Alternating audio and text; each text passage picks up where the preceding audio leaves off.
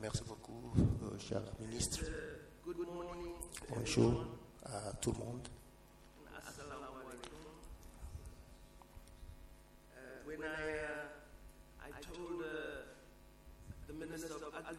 Quand j'ai dit au ministre de l'Agriculture au Soudan du Sud que je suis musulmane, il y a des musulmans en Afrique du Sud. J'ai dit oui, beaucoup de musulmans. Nous sommes une grande communauté en Afrique du Sud. Donc je suis très contente de vous rencontrer ce matin. Je voudrais vous remercier pour l'accueil chaleureux aux Comores. Je souhaite aussi vous remercier d'avoir rejoint le président, son Excellence le Président, pour assister au sommet des BRICS. On était très honorés par la présence du président de l'Union africaine. Je souhaite aussi vous remercier d'être venu aux réunions des ministres des Affaires étrangères. Je salue votre contribution à cette réunion. Notre visite ici, c'est pour relancer et assurer la mise en place de liens forts et dynamiques entre les deux pays. Je crois qu'il y a beaucoup que nous pouvons faire ensemble. Et je veux vous assurer, Monsieur le ministre, que mon pays, l'Afrique du Sud, est très engagé au développement de l'Afrique. En fait, quand on est arrivé au gouvernement, on a développé un plan de 5 ans et nous avons d'accord sur des priorités. Nos 7 priorités, c'est de créer une Afrique du Sud meilleure, une meilleure Afrique et un meilleur monde. Mon pays, l'Afrique du Sud, est passé par une période très difficile dans la lutte contre l'oppression de l'apartheid. Nous avons profité de la solidarité internationale. Le monde nous a rejoints lors de notre lutte. Donc, en tant que pays, pour nous, la solidarité internationale est très importante. C'est pourquoi, quand les gens ont des luttes, nous nous mettons avec eux. C'est surtout ceux qui étaient avec nous. Notamment les gens de la Palestine, qui, lorsqu'ils avaient le monde difficile, ils étaient avec notre peuple. Donc, à chaque fois que j'ai eu une plateforme dans la communauté internationale, j'en parle de notre solidarité avec les Palestiniens. Nous allons nous mettre avec eux jusqu'à ce qu'ils soient libres. Donc, j'aimerais assurer que notre relation de travail entre l'Afrique du Sud et les Comores, ça fait avancer la solidarité africaine et le développement de l'Afrique. Nous sommes engagés à utiliser toutes les ressources à notre disposition pour soutenir les pays frères africains. Nous avons trouvé la meilleure façon de faire cela, c'est d'encourager le secteur privé sud-africain à investir dans le reste de l'Afrique. Je pense que nous avons le plus grand secteur privé du continent. Nous avons les institutions financières qui ont le plus de possibilités, qui ont beaucoup de capital, de capitaux, de l'argent à investir. Et nous devrons utiliser cela. L'Afrique du Sud a aussi une banque appelée South African Development Bank, dont le mandat c'est d'investir dans les infrastructures en Afrique. Donc toutes ces institutions doivent être utilisées pour soutenir le développement de l'Afrique. Je l'ai dit à mes officiels que l'un des domaines que nous devrions voir, c'est comment nous pouvons collaborer avec vous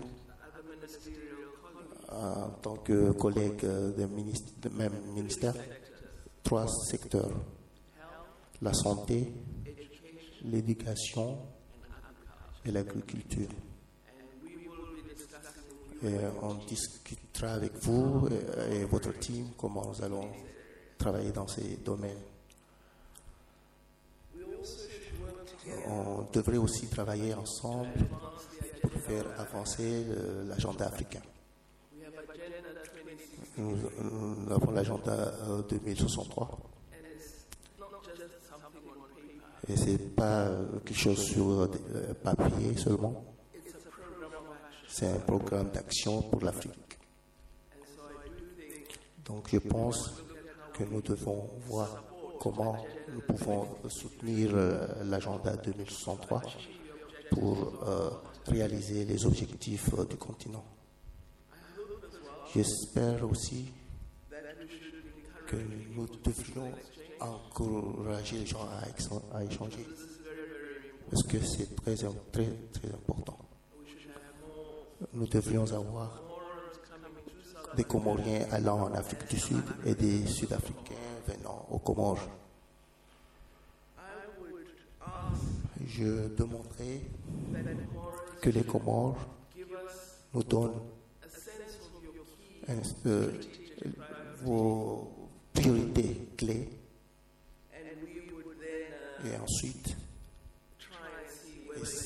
on essaiera si en Afrique du Sud il y a des possibilités de faire des partenariats dans certaines de ces priorités.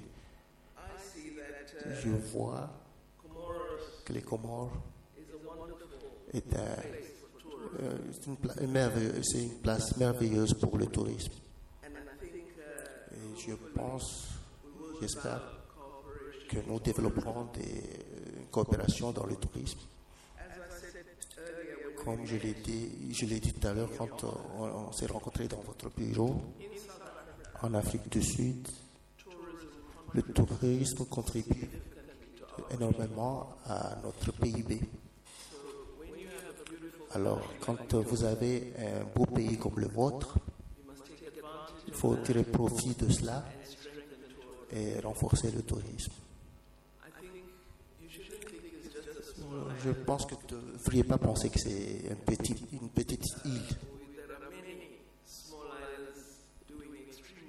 Il y a d'autres petites îles qui le font vraiment bien. Les Bahamas, Trinidad, toutes ces îles sont petites, mais le tourisme génère beaucoup de revenus pour eux. Donc j'espère que nous pouvons coopérer dans le domaine du tourisme. Ce que nous devons assurer aussi, c'est que un environnement pour les investissements soit créé. Je vous l'ai dit tantôt que nous avons 224 sociétés sud-africaines au Ghana qui crée plus de 50 000 emplois. On peut faire venir 20 ou 30 de ces sociétés ici. Il faut s'assurer que l'environnement attire les investissements. C'est à travers un plan que nous réaliserons l'objectif.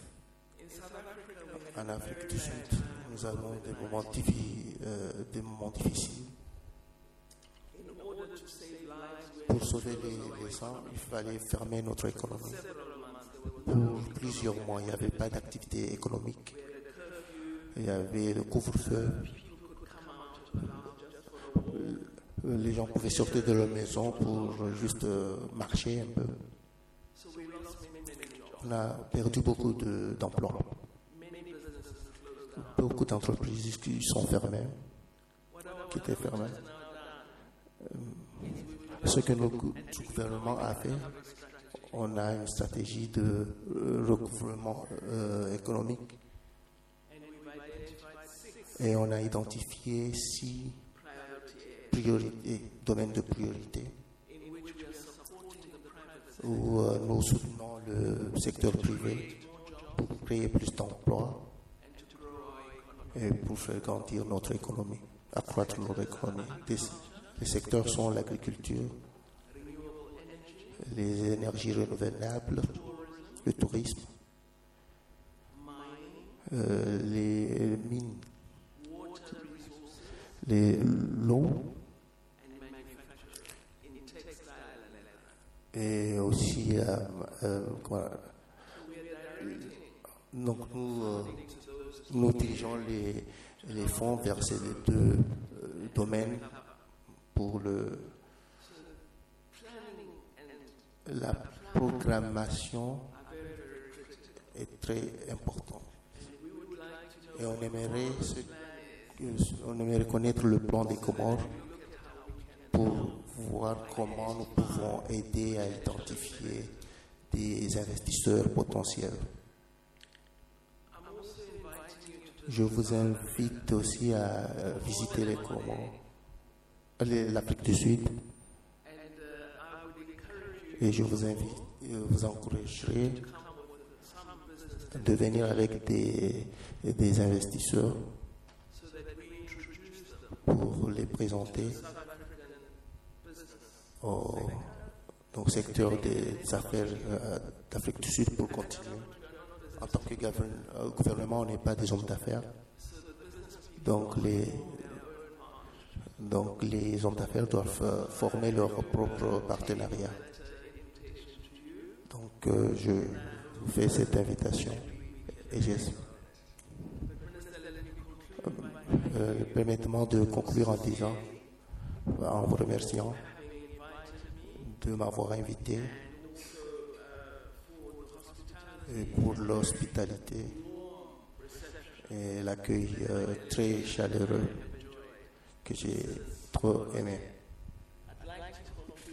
J'aimerais conclure en demandant à notre équipe à se présenter. Donc on va commencer là-bas. Merci beaucoup.